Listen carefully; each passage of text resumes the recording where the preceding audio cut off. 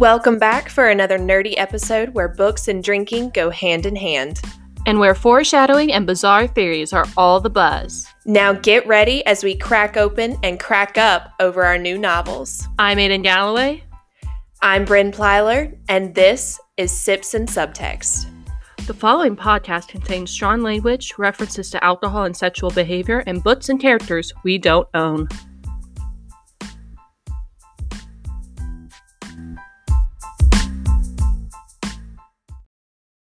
Hello, everyone, and welcome back to Sips and Subtext Season 2, which is Circe by Madeline Miller. We're so excited to be back recording this episode.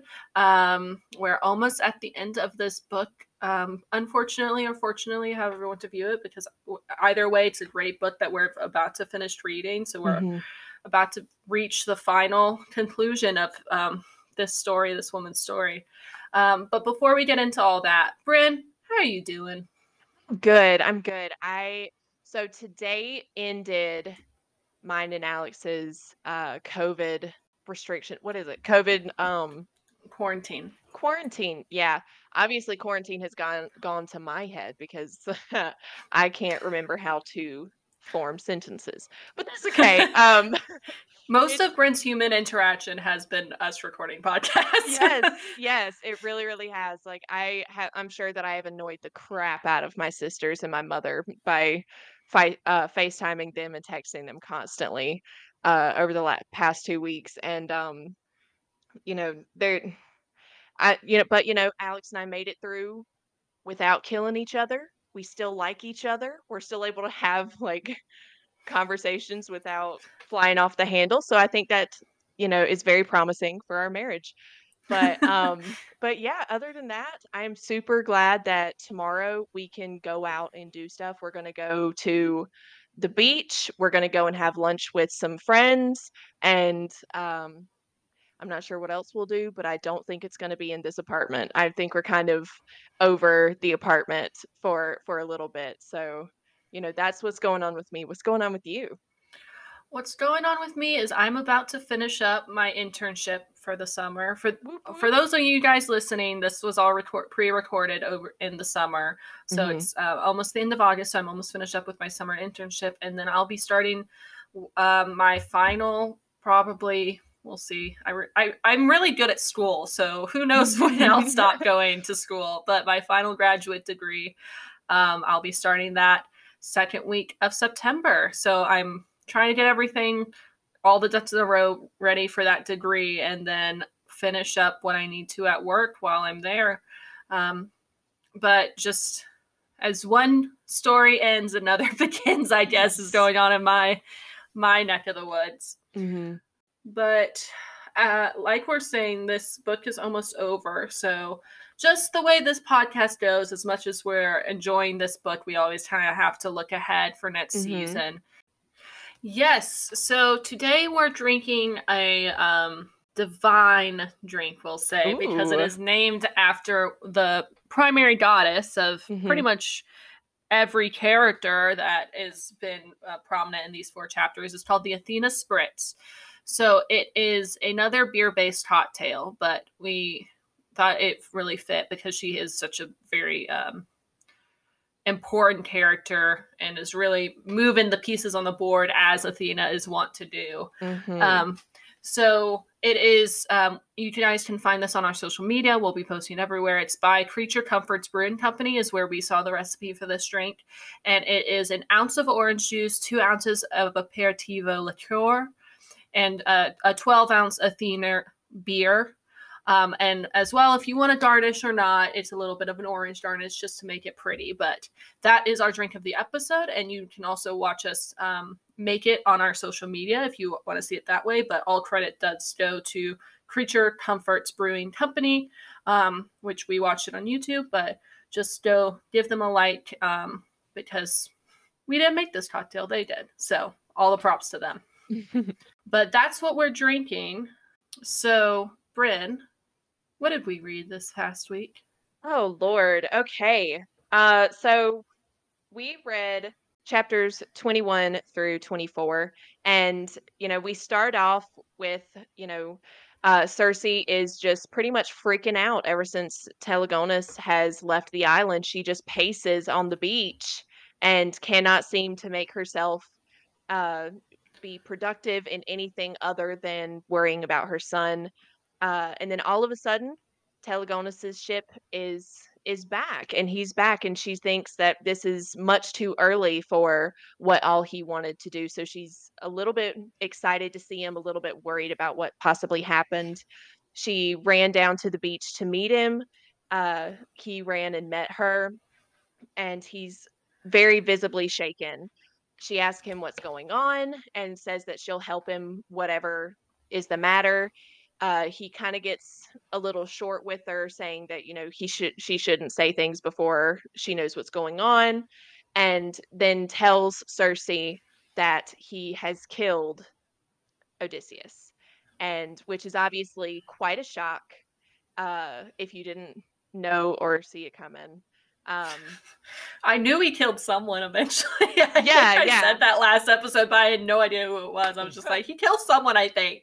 Yeah, well, go big or go home, I guess. Well, he did not, Telegonus really did not want to kill his father. When he arrived in Ithaca, he tells Cersei about his travels. When he arrives in Ithaca, he is granted amnesty by Telemachus and by Penelope. However, he decides not to stay within the palace, but he stays on his ship as Odysseus is not there at the moment. Then, when Odysseus's ship returns, Telegonus tries to approach him and talk to him, and Odysseus pretty much is just like, "Who are you? What are you doing here? What do you want?" Very up in arms about who this person is, and Telegonus automatically knew who Odysseus was and thought that this would be reciprocated, that Odysseus would just look at him and know that's my son. However, that was not the case. Odysseus tells Telegonus to disarm himself. Telegonus was carrying the spear that Cersei had created for him, and she told him, "Keep this on you always. It will protect you." Telegonus refuses. They grapple a little bit, and then the spear ends up barely touching Odysseus's cheek, and Odysseus goes down and pretty much dies within a few seconds. Telegonus just barely has enough time to tell him, "I am your son. I am born of Cersei, and I came here to meet you before he's gone." And uh, then at this point, Telegonus tells Cersei that he brought Penelope and Telemachus back with him. And of course, Cersei is not exactly thrilled about that. So, you know, she's ever the hostess and goes to meet them and allows them to come up to the house. So they have a very Interesting. very interesting dinner. And I don't remember. Isn't after that they don't really talk, and then after that, Telemachus essentially says everything that's happened since Odysseus came back. I couldn't remember what order the conversations happened in. During the entire dinner, Telegonus is doting on Penelope and Telemachus because he just feels so terrible about Odysseus's death and, basically widowing and killing their father and husband. And, he feels terrible about it and wants to make it up to them. So he's being very doting, very accommodating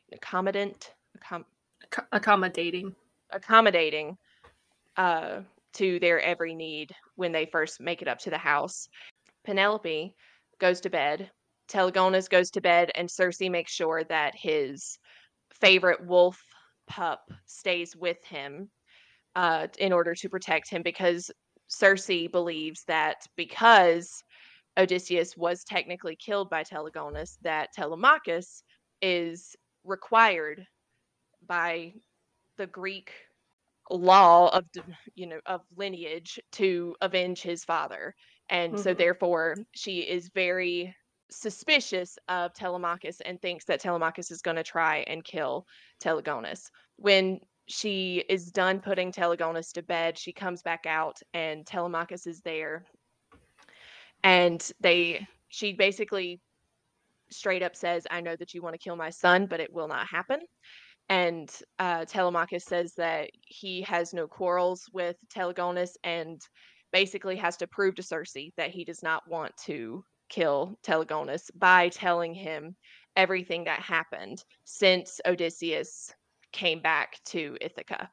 So after that, Telemachus goes to bed and Circe pretty much stays up all night just because she A doesn't need to sleep because she is eternal, and that's not a necessity for her, and B because she just does not believe that no one is going to try and hurt Telegonus in his sleep. So the next morning, Penelope kind of seeks out Circe, and they have a conversation. And she asks if she can use the loom in order to create a black shroud to mourn for Odysseus. And she asks about Circe's powers over the island and whether or not it will keep out all gods. And Circe says yes, and that's kind of the end of that. The morning goes on and she keeps thinking about their conversation, and then she realizes that Odysseus could talk his way.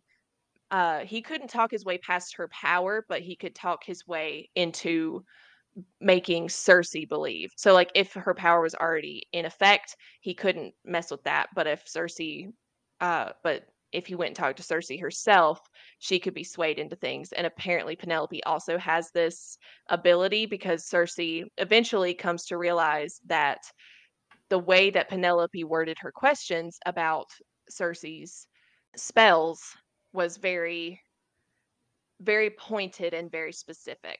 So then Circe goes to Penelope and calls her out and says, I know that you worded things a certain way. Whose wrath are you bringing on my island? Who have you put my son in danger for?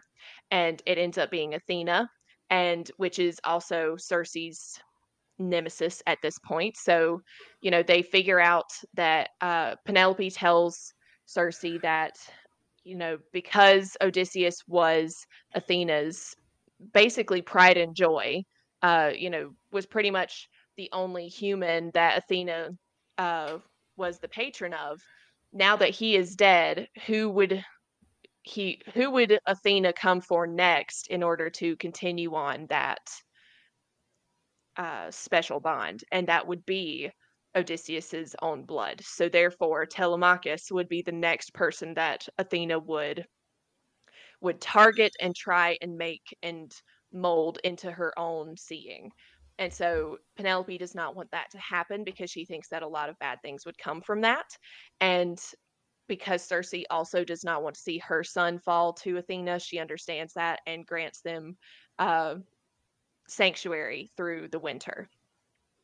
Then, they basically, Circe says that she has gone through centuries of being alone. And so having Penelope and Telemachus there, as well as Telegonus, is very taxing on her ability to be hospitable. And, like, she's just used to being alone. So this is very taxing on her human interaction, pretty much. Like, she's kind of reaching the end of her ability to continue making deal with conversation. people. Right. Yeah. Which understandable. Get it. Yeah, totally understand.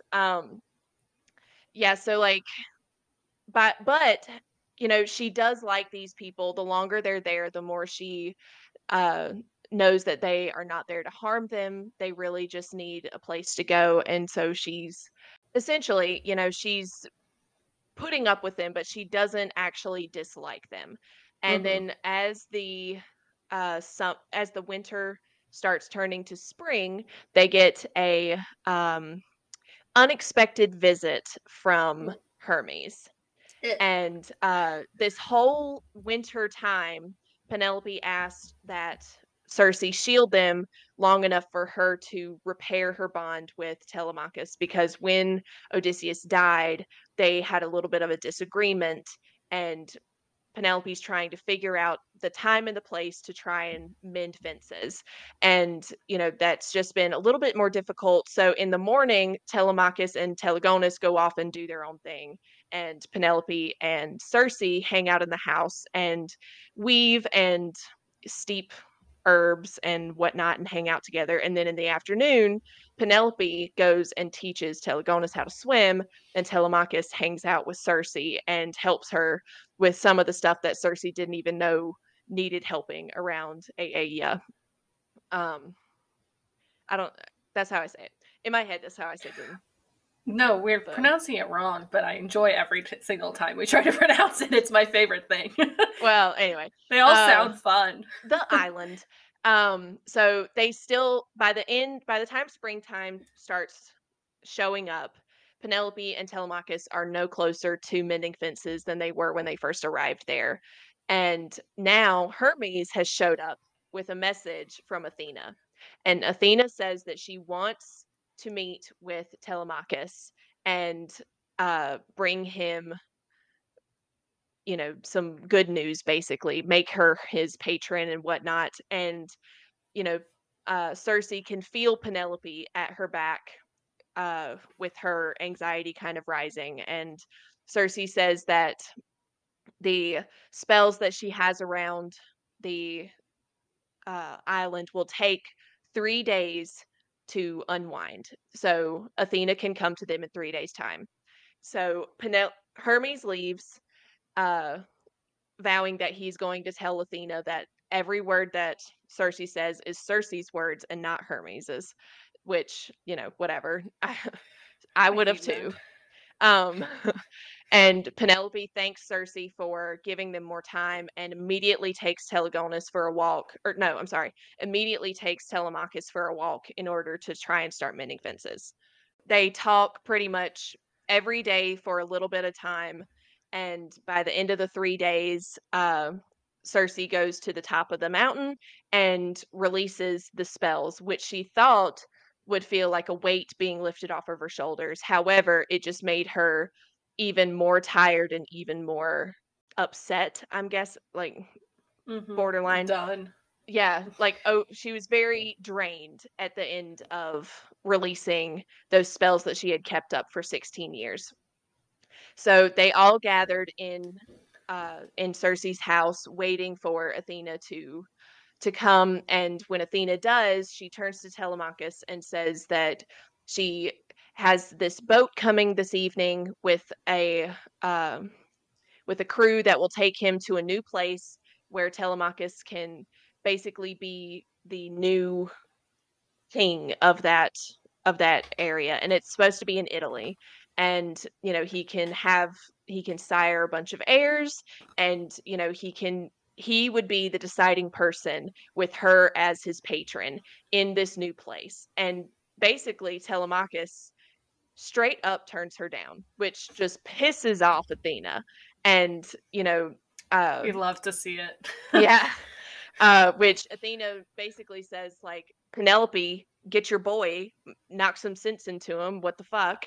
And Penelope says, I have talked to him, my lady. This is his decision.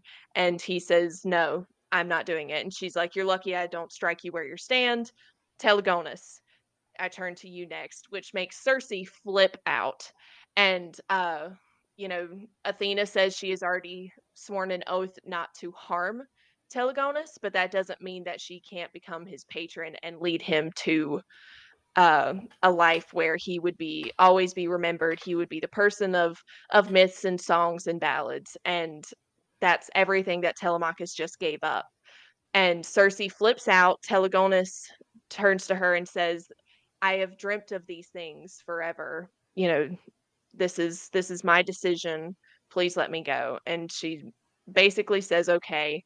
And even though it kills her inside to do so, Athena says the ship will be here tonight. Don't miss it, and pretty much leaves. And then Penelope and Telemachus leave to give them time alone together. Circe helps Telegonus pack and basically puts everything that she physically can on, like, all spells to keep him protected, every warm clothing, every extra food parcel that she can spare, all of these potions and spells and everything that, could possibly help with any ailment that could, come his way. And then they all walk down to the shore. And when the ship arrives, she gives him one last hug, and then he boards the ship and leaves. And basically, Cersei just shuts down for a while after that. Penelope and Telemachus are very, very doting guests. They try and help her in any way they can. They do everything that, her magical island doesn't already do for her, and, tries to make everything a little bit easier on Cersei. But now that Telegonus is gone, she just feels completely defeated and alone and without a purpose. And the very end of chapter 24, she decides that she needs to talk to her father, and voices out loud to saying, calling out to her father to come down and talk to her. So that, in a nutshell ish, is is the 4 chapters that we read today, which was a lot of shitting on Odysseus and a lot of storytelling. There were a lot of long paragraphs in these 4 chapters. It was a lot of waxing poetic by the characters. Yeah, it was. It was. And, which is great storytelling. It was beautifully written, but, like long paragraphs can be kind of difficult taxing. to summarize. Yeah, right. Exactly. Thank you. I don't even know what to. You did it well, though. Oh, thank you. It was difficult, but you did it well. Thank you. I don't even know where to start. Odysseus canceled. Yeah. Seriously, like what the heck? He just went crazy. Ape shit. He went ape shit. He came home and he was so used to constantly being and doing everything and anything that it drove him mad when he wasn't. Spurred on by, in fact, Athena, who would continuously tell him more things to go and say and do. Yeah. So around him, even if she wasn't doing it, he still constantly thought these are enemies against me, and was just ready to kill. Absolutely. Like, which the suitors, okay, I get it. Yeah. Totally. But agreed. Then the suitors, like what? Like fathers, families, fathers, yeah. And then any slave that they might have raped while they were there also had to die. Yes. And Telemachus had to do that part, which I was going to say boy, but he's 30-something years old. That poor man. Like, he knew, but he couldn't turn against his father because his father just got back and he's supposed to be greatest of the greats. Like, how do you say no to both your father and also this war hero that's coming back into this your person home? Who you had heard so much about, had never met, but like because he was your father and because you heard all of the stories of how amazing he was, you obviously idolize this person and cannot even imagine trying to, let him down, even though he did everything that Odysseus wanted him to and still somehow let him down.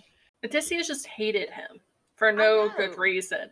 And she says something really good that's no parent can see their children as they truly are. They always partially see the mistakes that they made, which is just Madeline Miller is so good. Yeah. She writes so well, like beautiful imagery all the time. And I was just like, well, that's a quote to put on your wall, but also, trauma, so much trauma. And he's like mostly grown when his dad comes back and he's like, I have to make up for lost time. Here's some extra trauma, like in your 20s. Lord. Yeah, no, I thought that line was amazing. And I'm like, that is so true. Like, you can have this, you can birth a child and think this child is so perfect. And when they start showing their personality traits and everything that makes them them, and you see the stuff that you contributed to it and that stuff that you don't like about yourself, man, that is both traumatizing to you and terrible if you tell your child. Like, or even if you don't tell them, if you still act on those thoughts and feelings, then it's just as bad. Which Have I not always said about children, if they're like me, I can't deal with that. That's just this in a nutshell. Like, I'm just aware of it, I guess. Oh, goodness. That's at least better that you're aware of it, I guess. Yeah, no, definitely. Yeah, so like everyone says that one of my sisters and I are exactly alike as far as personality and, well, not necessarily personality, but like uh so much alike so that we don't get along for long periods of time. Like if we are in the same household for too long, we are at each other's throats. And I don't see that we are that alike, but whenever I tell people that we don't get along, people are like, it's because you're so much alike. It's like madness. I, you can't put two north and north together. Yeah. You have to have a north and a south. Yeah. So, yeah, I mean, not that I ever was 100% on Odysseus's side, but I didn't hate him. Like I never was cool with him, and I never was like, this is a good man, this is a good person. Yeah. But I was never like, this man's gonna go batshit crazy and just fall off the deep end and never be able to recover. Like there's no redemption arc once you get to the place he's at. And he doesn't see any wrong in it. Mm-hmm. Well, he was too out of his mind to see right and wrong, period. Mm-hmm. But I think this was something we said maybe last episode, maybe the episode before that, like ranking Cersei's lovers, is that he was the neutral one. We definitely saw bad parts of him. He was a war criminal in good parts, but he was not like overwhelmingly good. And then this episode's just like, no, he's just everything's bad. So yeah, Odysseus was just the middle of the road. Like he has good parts, bad parts. We see why she liked him, but he was never like extraordinarily like, oh, Cersei, this is your soulmate, or this is the person. He's no Daedalus. He's no Daedalus. Listen, Daedalus is, and he's not. He's not as low as Hermes, but he's no Daedalus. He was just very neutral. Like he was just a normal, not a normal guy, but normal ranking of like where guys would lie. And this just spiraled him down. Like I know. It's just the bar was on the floor and he was barely stepping over it, and then he just got a shovel. Right. Yeah. I agree with you. I cannot get past like the amount of trauma that he gave Telemachus over those few years that he had with him is insane and unbelievable. But the amount of trauma that he gave Telegonus in a matter of seconds. It was a 5-minute like interaction, and Telegonus is I know. Years of trauma. Yes, like Telegonus is like, well, I'm fucked now. Like that, there's no coming back from that. Like, hey, Dad, nice to meet. Oh, and I killed him. And, like, what do you do? I did not. I felt so freaking bad for him. For Telegonus, like not for Odysseus. Yeah, for Telegonus. Oh no, for Telegonus. Like he went out there. He convinced his mother that he was ready to go and meet his father. That he was ready to go and be a 15 man, years ready old. to go out and do this by himself. And the very first time that he meets other people, like it goes pretty fine with his half brother, and I don't know what. I think he met some like sailors or something, like just some regular townspeople. Yeah. The next day, his actual dad, the whole reason he left, shows up. Yes, honestly, and that goes to absolute. It's crap. Everyone in America leaving work from home. Like that's a very. It's real. It's a little too real, Yes. You just finally leave quarantine, accidentally kill your father. Yes. Where's that hair bow? I'm hot. I'm like getting all worked up over here. So let's move on to maybe slightly. Well, first of all, Telemachus highly traumatized. Telegonus suddenly very traumatized.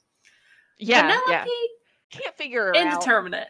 Out. I know. Yeah. It's like Like, when she first got there, I was like, "Okay, I understand being standoffish because, A, I am standoffish. So, like, I'm not gonna, You're like, not come into your house and be like, standoffish, you're "Let's be shy. best friends."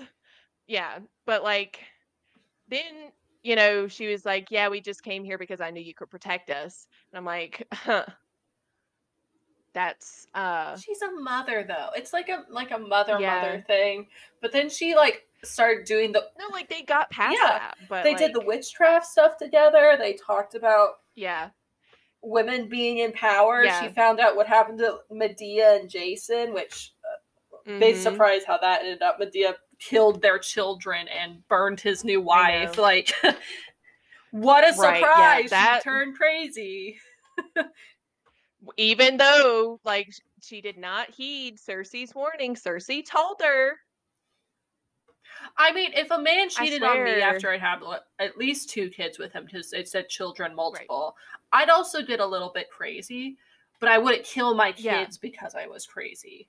Yeah, no, I wouldn't kill my kids because my husband cheated. Like, that's between you and me. Like, I'm gonna if anything, I'll chop off for your legal dick. reasons, I would never ever do this. Right, for legal reasons, I would never do Legal this. But reasons, if I if definitely haven't done this. No, I've definitely not done that. But but yeah, no, if you cheat on me, that's between you and me. Our children are not a part of that. Like, you know, she didn't want her children to like or for him to have her children, which I understand, but like take the children and leave. What do but you also they're mean? not objects. Those are Yeah. adult human beings. I don't think they're demigods. I think Yeah. Jason might have been a demigod, but like those are people. You can't. They're not just like. She was a demigod. Medea was Oh demigod. yeah, they're both demigods. Jason was He was mortal. just mortal. Yeah. So I don't know what demigod plus mortal equals. I mean, you still have god They would blood in still your veins, but I die. don't know. Like Medea still died, Yeah. but obviously they Yeah, still but died. like I don't know how much How you're one-fourth is god, this like Native but American I don't know. on your college application? To what degree do you have to tell them that you have indigenous Yes. peoples in your bloodline? Right. Who Yes. knows? But they're not like your grandmother's china that you don't want him to get in a divorce so you break it. It's not that. Right. Those are people. Mhm. You can't just like get rid of them because you're pissed off at your ex-husband for finding a new pussy. That's not how life works. Uh-huh. Agreed. So, indeterminate, I think Penelope is okay. I was very much the whole Yeah. time she was there at the winter. I'm like, you're spending time with everyone but the person that you're like, give us some. Yeah, that you need to be spending You're time like, with, please give us that you time. asked for time to spend time with. Get a move on. Like, I also am like anti-confrontation and like don't like the difficult conversations, but also I'm not gonna like skirt around it when there's literally only two other people to talk She to. found a Like, I'm way. not gonna skirt around it for months and months. She taught That's a bit her, ridiculous. I hate using this word because it's not really, but the bastard of her husband how to swim before having just a normal conversation with her own son. And if that Yes. she is such a like it's such a mood. It Yeah. is really truly a mood though. Like as much Yeah. Which like I understand, but come on. at a certain point, No, it's literally throw a parent. me. Like me reading the second book of Avatar for 3 months. It was eventually just like, Bryn, give me a deadline, and that's what Athena did, and that's what she needed to get moving. Yeah, yeah, no, definitely.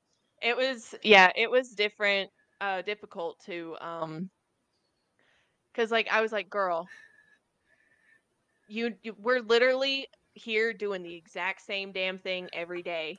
Like, get a move on. At 10 some minutes a point, you're gonna get day, bored. just talk to him. That's all you need to do. Mhm. It didn't have to be like this big Yeah, thing. Just like, hey, you're sharing sheep. Like what? It's like the father comes home at like to talk to the kids about school. Like that's the kind of conversation. At least that yes. would have been something. Like Right, like, even small talk, like, "So, did you have a good time fixing the boat today? Did you have a good time leveling out her table? Like, how was your day, dear?" Like, you gotta Get over it. Punch through. Make a move. Make a move. Speaking of making a move, can we talk about the Cersei and Telemachus? Yeah. How they might be. They have not, but they might in the future. They haven't. However, bruh, she wants to. They both want Telemachus. Oh yeah, Telemachus there were is up there with Vidalis. To be completely honest.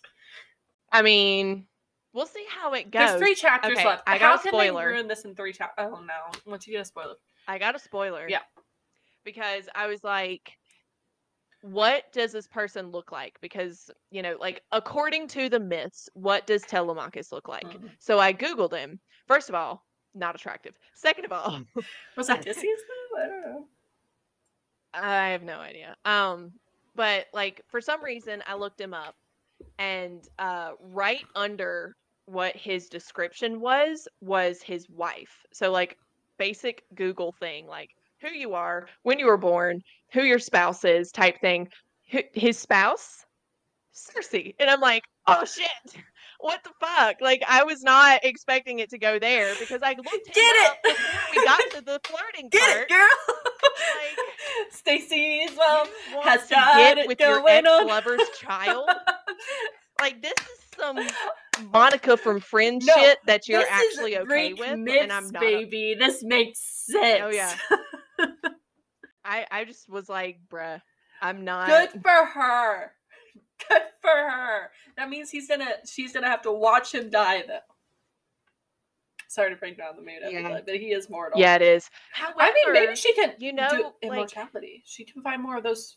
Right, that's what I'm saying. Is that like, whenever gods decide on who they want their forever partner to be, they are allowed to give them immortality. I don't know if that extends to the Titans, and they always had to wait till they died in order to give them immortality, and I don't know if she's going to figure out how to do that. Well, she did it with. I wonder if she's going to try. Glaucus. Maybe she can just grow those flowers, or maybe that's what she's talking to Helios about, is that she wants those flowers to grow on Ayaya.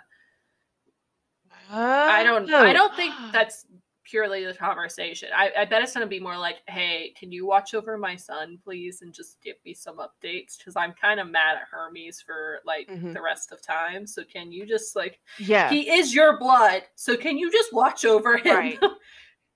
Yeah, like, I feel like,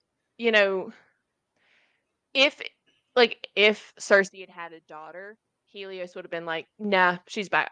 She's on her own. But, like, if Cersei does end up asking Helios to watch over him because he's a male and born of, a man that... And Athena's, like, chosen one at this point. I feel like Helios will be like, oh, that's a link to Athena that I want to have. Yes. That's a good puzzle, chess piece on the board. Right, yeah. So I think that that's going to work out in Cersei's favor, because she allowed Athena to make that connection with Telegonus, that it's going to work out for Cersei with Helios. Maybe Helios will start thinking of Cersei in a better light because of it, and maybe, doubtful, but like, maybe we can always hope. You can always hope that your father will accept you someday. I don't believe in hope. Okay, Feyre, listen. Don't ever. I am a Nesta, and we both know it. It was just a reference, babe. I would sell my soul for Nesta, though. Yeah. So okay, back to this. That's all I'm gonna. Back to this book. Yes. We took a break there. Sorry, guys.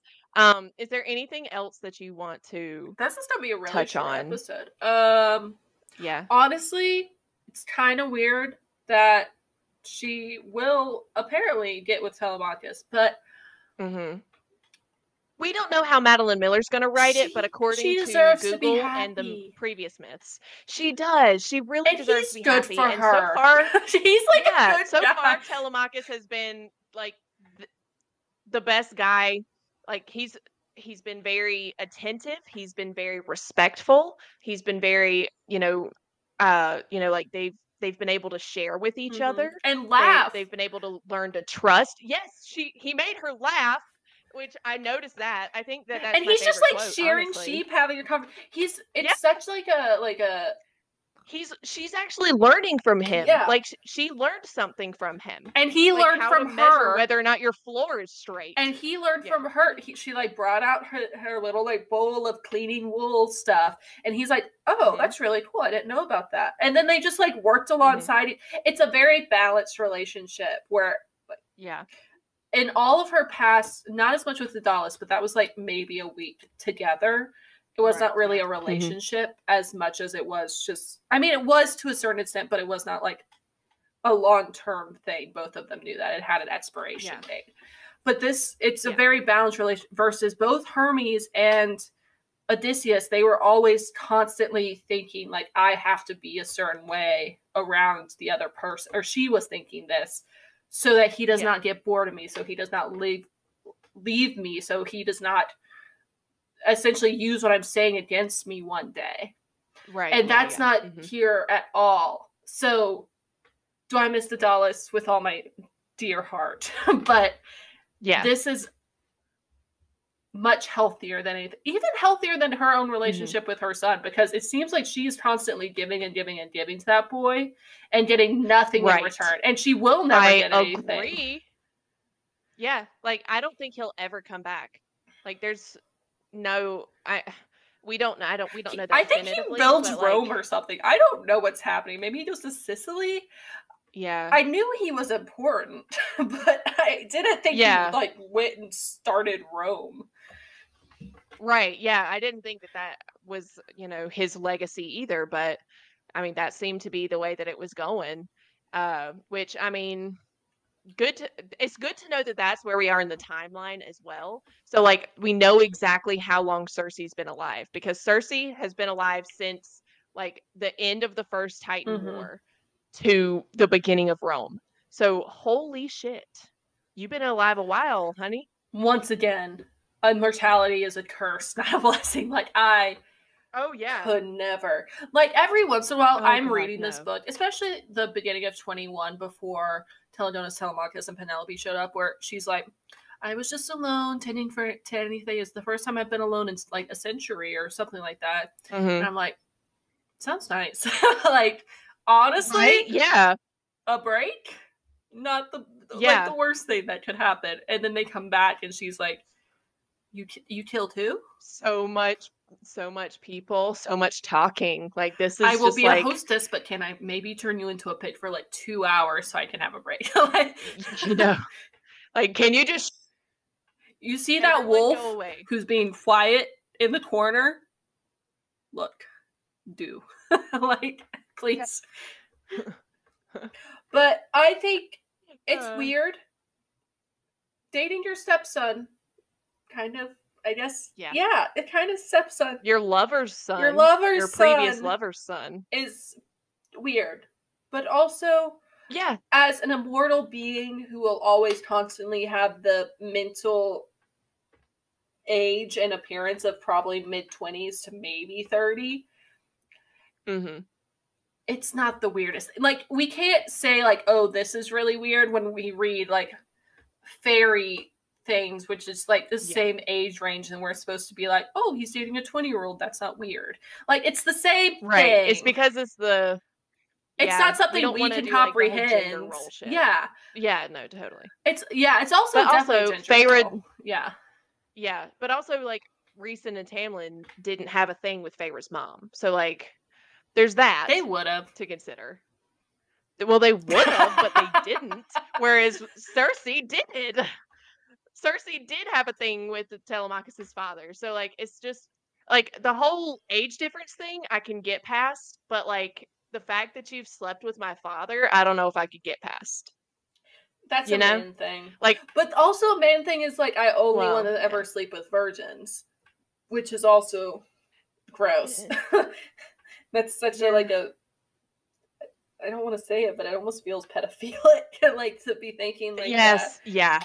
I agree. Anyway, it's weird, but the man might actually treat her right, so we're willing to look over the slight weirdness of. And also, neither of I think it will if and when we know it will probably happen sometime or another. It will be very.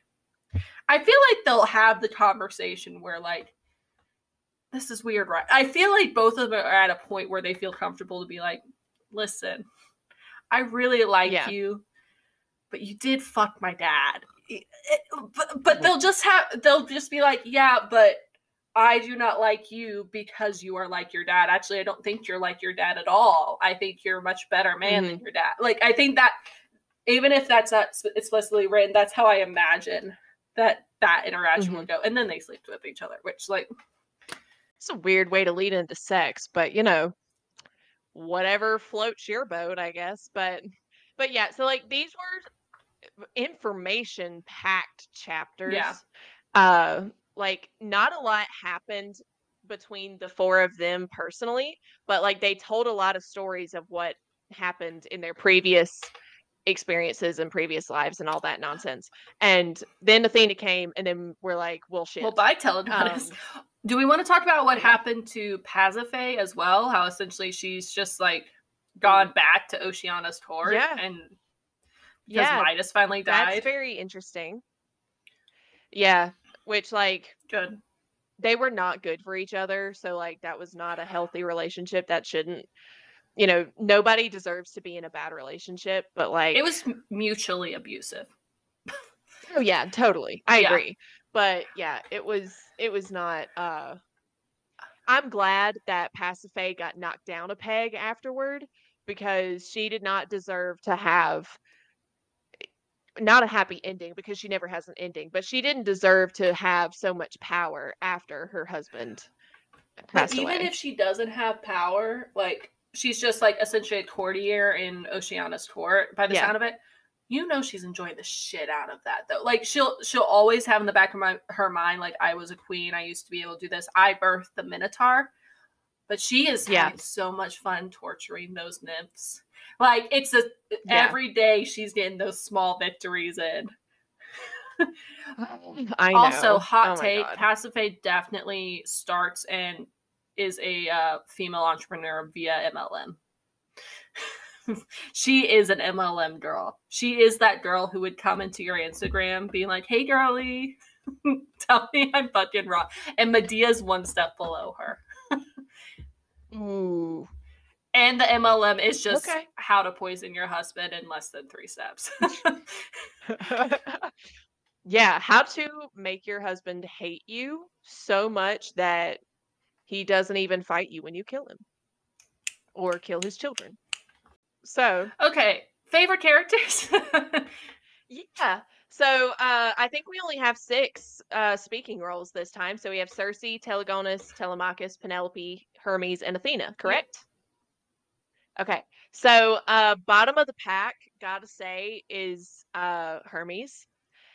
Just because like he was there for a total of 5 sentences, and he's still just the same old asshole that he was at the beginning. He is still canceled, still not relevant, and I didn't hate him more because of these 5 sentences, but I definitely don't like him more. So he's bottom of the barrel because he was barely there and he's still an ass. So just barely above Hermes, I gotta say, is Athena. Which sucks so much, because if in any other way, Athena is my girl. Like that's my favorite Olympian goddess. So like I don't want to hate her, but the way she's portrayed in this book is just awful. And like you said earlier, it's like moves on a chessboard, and she's real like, how do you fucking beat the wisdom goddess who is good at war as well? So like, and this I think is also the thing of like, yes, we hate her, but also it's a good reminder that wisdom is not always morally good. Doing what is the smart move, and scheming in itself is a neutral thing, but a lot of times it also has a lot of bad consequences. And that she is the goddess of wisdom, but wisdom is not always kind. It is not always good. Yes. Yeah, that's the great thing to remember and keep in mind. So Hermes, Athena, then I gotta put Penelope right above them. I think that by the end of it, she and Cersei have kind of formed a neutral bond, maybe not necessarily a friendship, but like they both respect each other as mothers, I think. And like they understand each other's motives and reasoning for their choices. So I don't dislike Penelope. I don't necessarily like that she just showed up and, encroached on Cersei's hospitality when without telling Cersei the whole reasoning behind it, without letting Cersei know, hey, so we're running away from, like one of the most powerful Olympians out there. Help us, please. Like without telling her that, like that kind of puts her lower on my list, and It kind of seemed my like, opinion of her yeah, lower. it kind of seemed like, I totally agree with you. It kind of seemed like they were just like, after he died, like going on a morning vacation, and that's why they came to the Yes. island, not because they were running Yeah. away from Athena. Right. Right. Yeah. Like Telemachus's reason for thinking that he needed to leave was so much better than Penelope's. Like, why did Penelope need to leave with him other than to be the mother of Telemachus and to keep Telemachus Mm-hmm. safe? So, like, you know, I don't hate her, but um, I'm just kind of neutral on Yeah. her. Like, I don't love her, so she's fourth. Then I gotta say, Telegonus is probably third. Like you said earlier, he just takes and takes and takes and never gives back to his mother. And, that's not a healthy relationship. Cersei doesn't know any different, so she can't ask for anything from her son. I don't think she'd ever even attempt to ask anything from her son because she's like, I brought you into this world.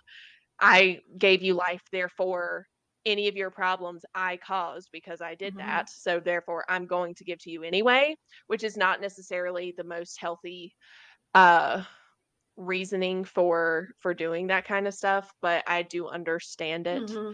So, I mean, but Telegonus uh hasn't fully grown up, and so he's still a little bit immature, still a little bit too willing to accept help and not give thanks for that help.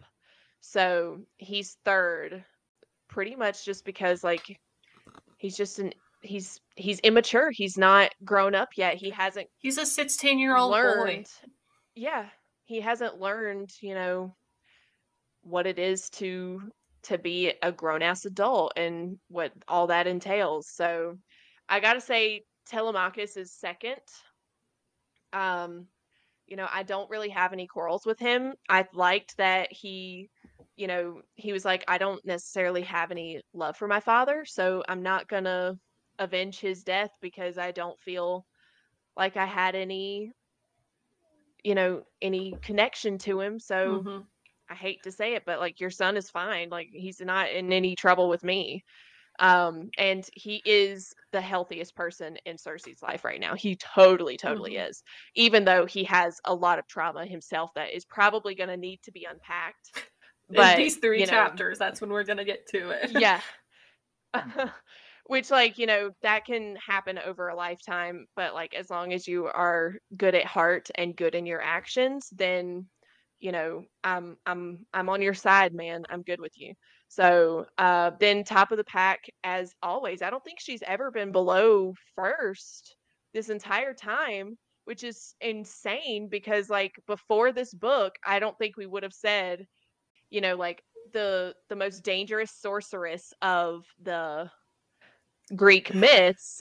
I don't think we would have put her at top. You might have, but I wouldn't have. Brit, Aiden's if this is face not a, is like, well, would we have? I mean, interesting I, factor. She's like a 10, but like, we would not have. I may have. well, yeah. Anyway, Cersei's number one for me because, I mean, How can she not be? how could she not be? She's an amazing, amazing character. Like, she has gone through so much, and yet she still has a good heart. Like, I Mm-hmm. understand all of her actions. All of her actions to me are completely justified, completely like normal reactions. And like, Mm-hmm. if this is how you cope, let that be how you cope. And I mean, that's not a day, like her coping mechanisms for a lot of the things that have gone in her life have not been bad ways of coping. There are a lot worse ways that she could have, a lot worse things that she could have done. And, like, I admire her so much for not just giving up and curling up in the fetal position after everything that she's been through. Like, she just lost her son and she is still getting up out of bed every day and walking around. Maybe she's not maybe necessarily talking to people yet, but I mean, still getting up and moving every day and eating.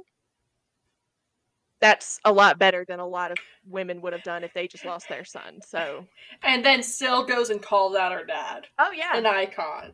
An Oh yeah. icon. Oh, totally. 100%. So, where do you rank them? Okay, mine is going to be pretty similar, as it pretty much has been in this book, because this entire book, there's strong differentiation between good and bad.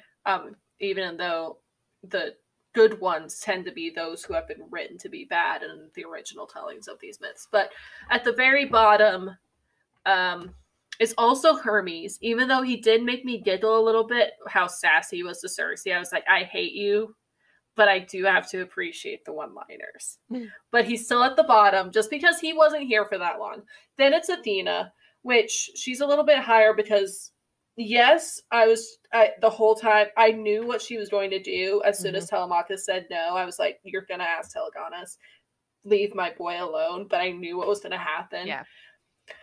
So I was not happy, but just like I said during your ranking, she is just wisdom. Wisdom is a lot of times neutral and can be perceived as bad. So I was like, I hate you so much right now, but I get it. Like, I know you're just seeing life as a chessboard, or whatever game you want to insert here for amusement. That's just how she sees life, as pieces need to go places so I can get the most out of enjoyment of watching this game continue on. But damn it, if she didn't piss me off. I was like, leave the 16-year-old boy alone. Right. I know that's a man by Greek standards, but he is 16. Yeah. He is not legal to drink, He's barely able to drive. Anything. Like, he should not can drive, but he shouldn't. His ship was shit. He should not be driving. Agreed. I hope he's able to. Did he take his wolf with him?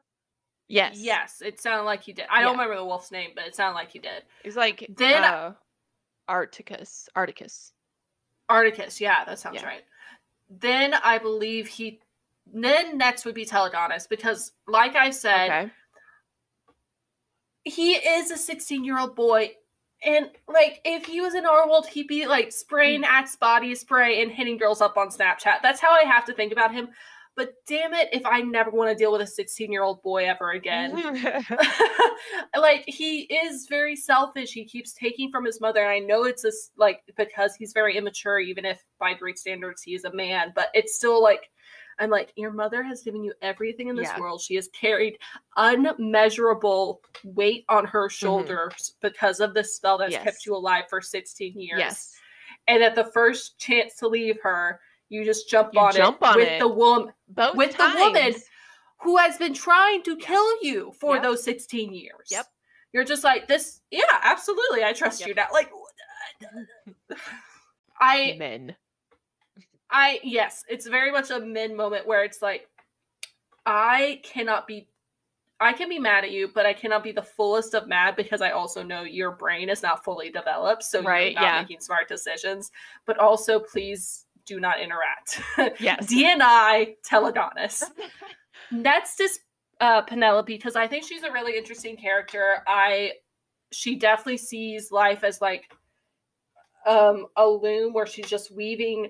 But I also, as much as she is very calculating and to a certain degree a little bit manipulative, she also is having to bear the weight of a lot of people's sins that are not her. And especially Odysseus. Right. So I have a lot of respect for her. And I think I like how she is written, where it's not just she was this faithful woman who just stood by him because he was her husband. Like, she has her own mind. She has her own thoughts and feelings, and that is expressed here. And I really appreciate that she's just not like this, like, oh, woe is meek me. and I can't. mild and Exactly. yeah. She stayed and waited for Odysseus because he is the only man that could match her.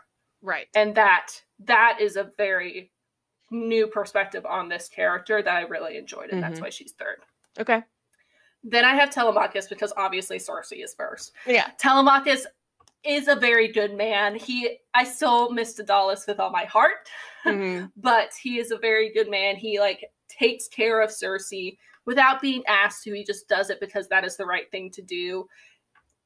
Still fucking weird that that's essentially her stepson.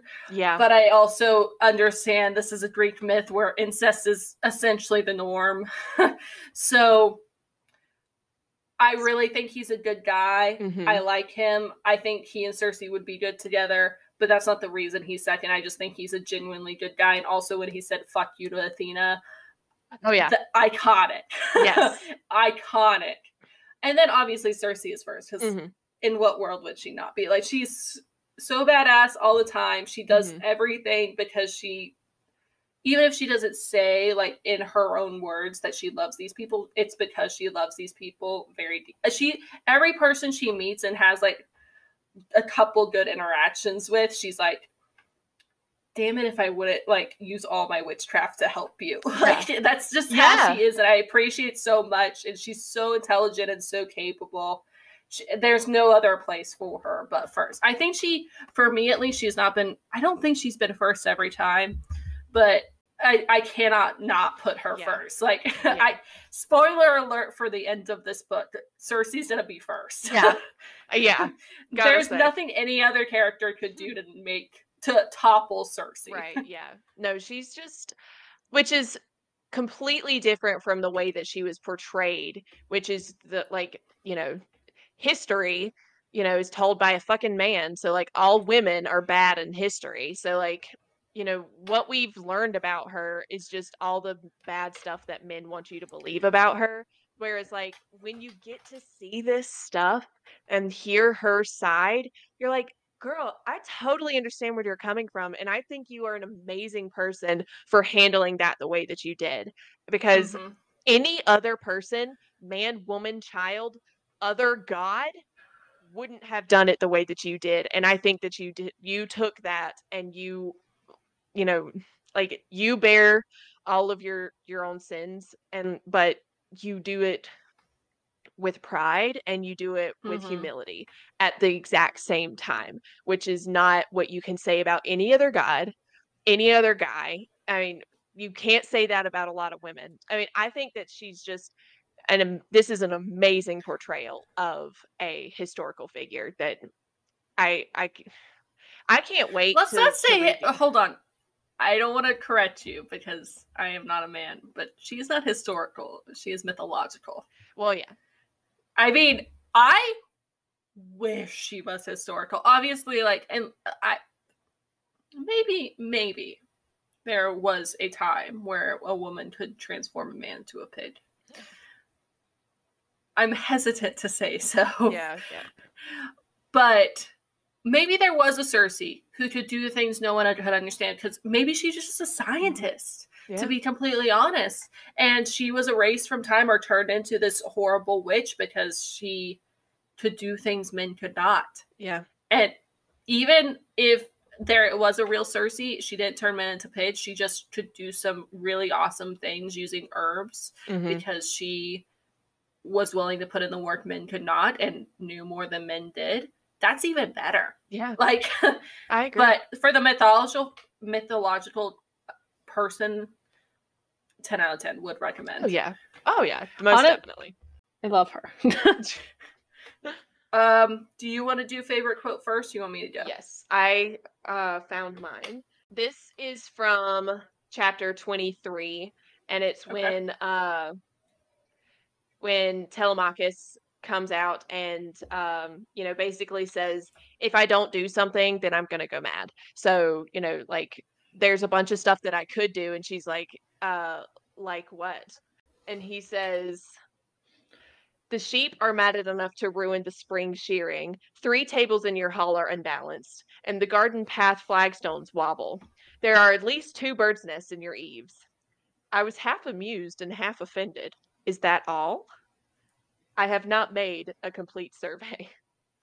And and I was like, honestly, like, because she has lived in this place so long that she's probably become, like, blind to the things that are wrong with it, And a other lot of it than does itself. It yeah, does itself because it's yeah, magic. So she didn't think like, oh, I have right. to do these things. Yeah, yeah, so, like, I think that it's amazing that the things that he saw that he could do were nowhere near along the lines of what Odysseus did to keep himself busy.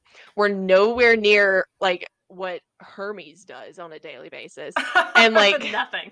but they weren't Nothing to help as around the house. oh, yeah. But they weren't as complex and amazing as Daedalus that even Circe was amazed by them. They were just everyday, ordinary things that, if a man was around, you would expect them to notice and handle these things. And I think that that was the beginning of when I was like, this guy kind of needs to stick around. Like, I like the way that their interactions are going because she was like, I'm half amused, half offended.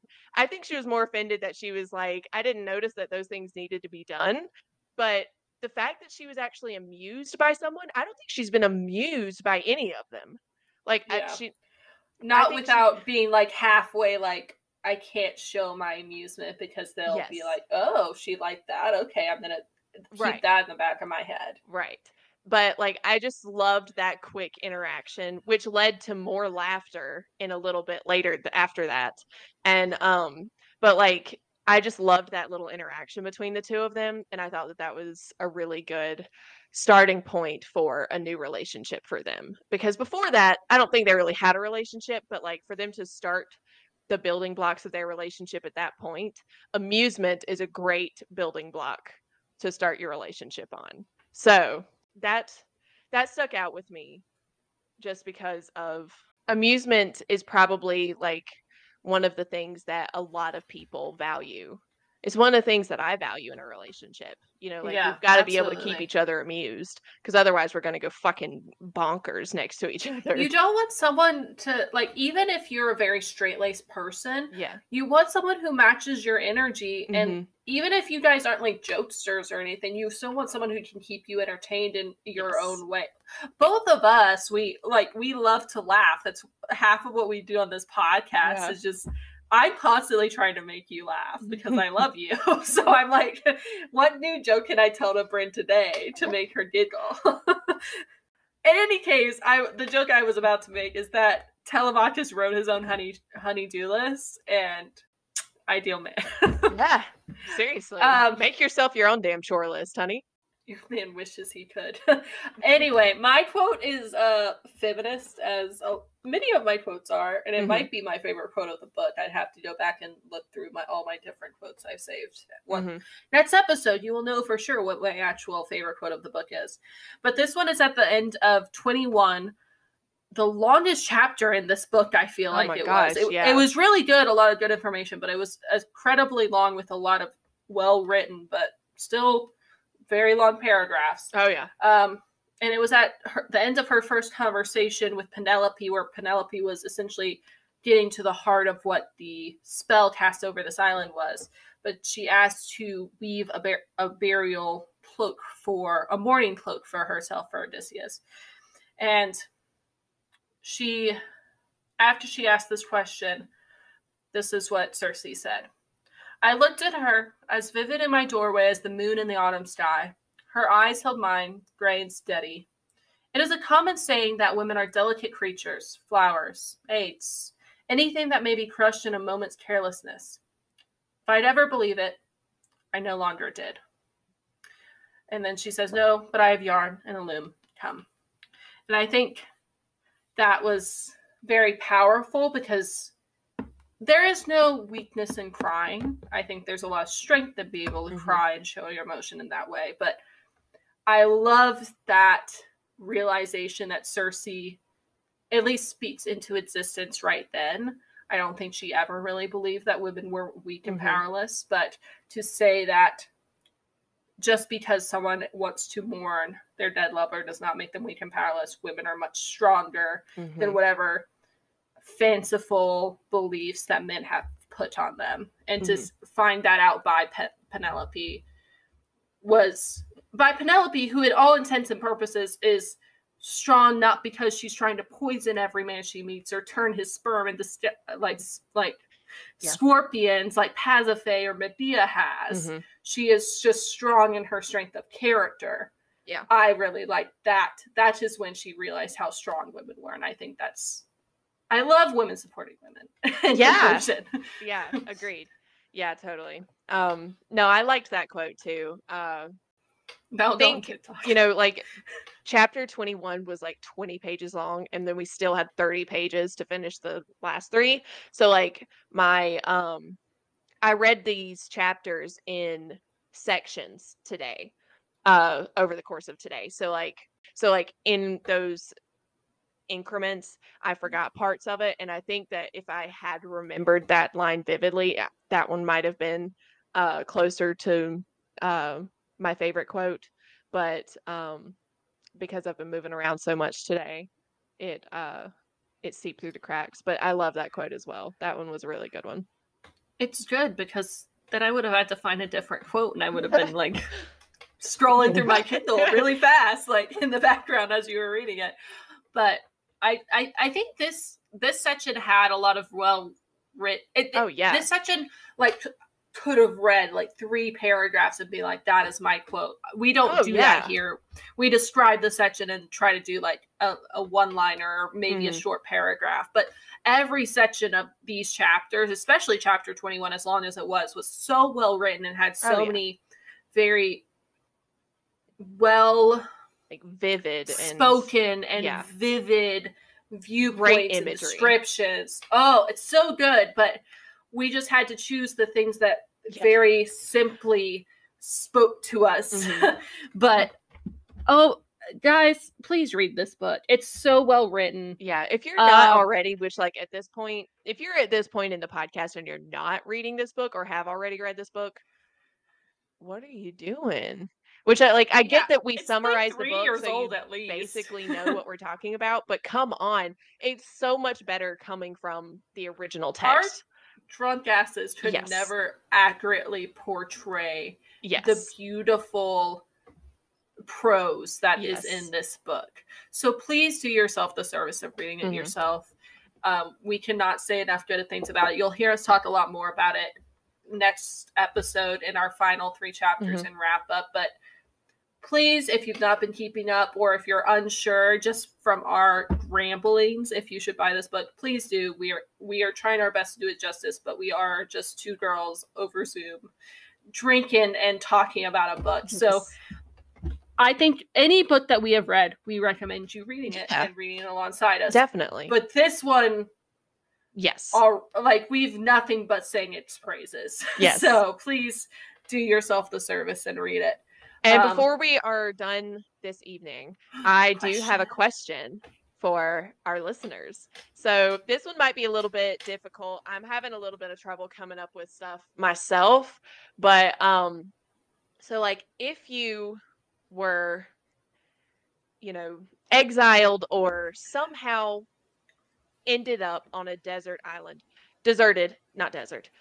island by yourself, but you had the ability to bring 3 hobbies with you. Like Cersei has 3 hobbies. Her 3 hobbies is her loom, her herbs, and her animals. What 3 things do you think that you would make a priority to bring with you that you think could keep you working and doing and sane for the rest of your life, for the rest of time? What count as hobbies? Whatever you want to. I can just say video games. I would bring video games. I would bring specifically my Switch. Okay. It does not have to be connected to the internet. I do not care about playing against other players. Don't give a shit. I just want to be able to constantly take care of my island for the rest of my life and play Zelda Breath of the Wild and Pokemon. That's one of my hobbies. That could keep me entertained for a long time. reading I consider a hobby. So I like to think that I would have like a nook in my little house in my deserted islands that has one book on it. This is my magic.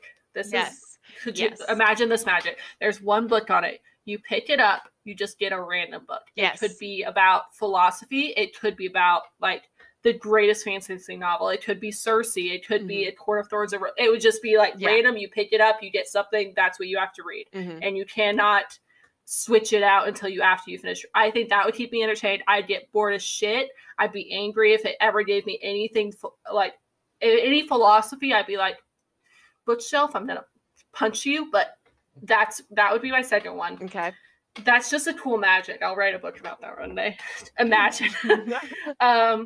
My third one, I think it would be something involving yarn. Okay. Because I do, fun fact, well, no, I'm going to choose that because I do think of cooking as a hobby, but I would have to cook anyway, so I'm not going to say that. Okay. I mean, it'd be basic cooking, but I would still be cooking. But I'll say something involving, I do know how to knit, and I do know how to like hand weave blankets and stuff. I made a blanket for you, so you know this. Yeah. But I would choose something involving that because if anything else, I could do that while doing something else. Because I am the person where I constantly have to be doing two things at once. Yeah. So even if I'm reading, I can keep my hands busy while I'm like knitting or something like that. So that would be my 3, I think. Okay. Those are good 3.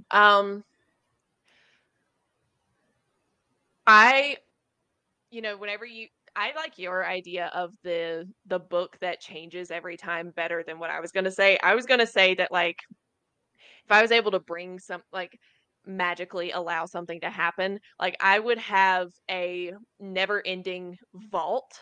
So like I would be able to open my vault and like go down the steps and then it's like a never-ending library.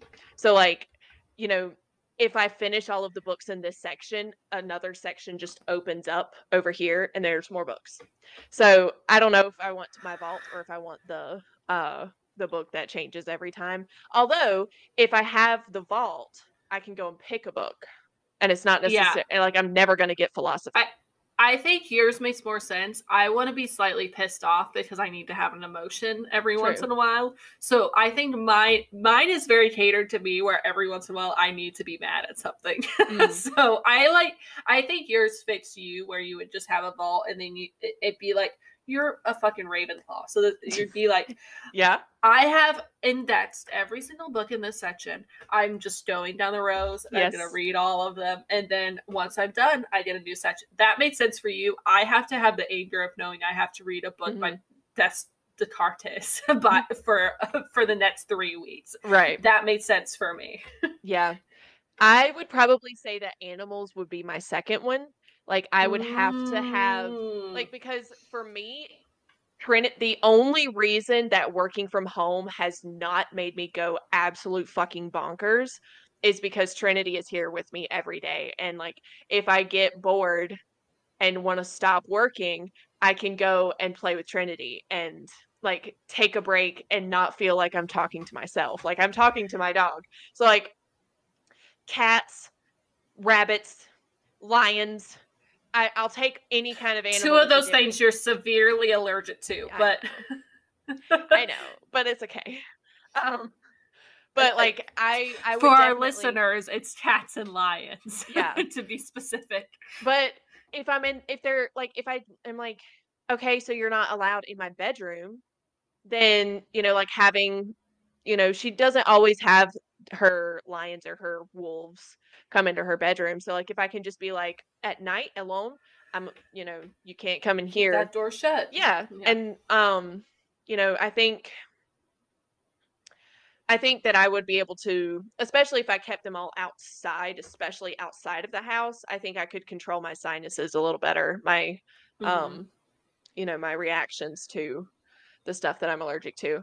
But then the last one, this isn't something that I currently do, but it's something that I wish I was good at. And if I was good at it, I would do it so much more. But I wish I would probably have like unlimited paint supplies and I would paint.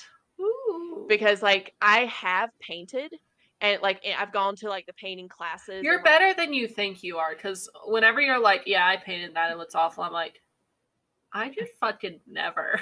Like, I know you tell me like, oh yeah, I just found that like design off the internet or like that font and I just typed it up and then traced it. I'm like, I could never. I can't trace that well. You give like, me a pen and pencil, I can write you some words. I'm decently creative. Like I'm decent at photography. I'm decent at drawing. I'm decent at painting. So like if I could combine all of those, I think I could keep myself pretty entertained. Yeah, I think I could keep myself pretty entertained, pretty time consumed. Like I think that painting is a very time consuming thing because like you have to do it in layers. So like you have to paint one thing and let it dry and then come back and continue in a different color. So like I think that painting animals and having a vault that opens into a never-ending library would probably be my three things that I would ask for from my island. I think those are good. And I'm interested in what other people have to say. Yeah. You can tell I'm just like a nerd with strangely domestic qualities over here because I went between cooking or knitting as my third. You're such a fucking Ravenclaw, but it's fine. But we have gone over a little bit what we normally would do for time. So we're going to wrap this up. Thank you guys so much for listening. We hope you enjoyed this chapter. We're looking forward to our last episode with this book and announcing our next book next time. So you guys have that to look forward to if we've not sung this book's praises enough. But for this episode and these chapters, it's time to say, Bryn, cheers.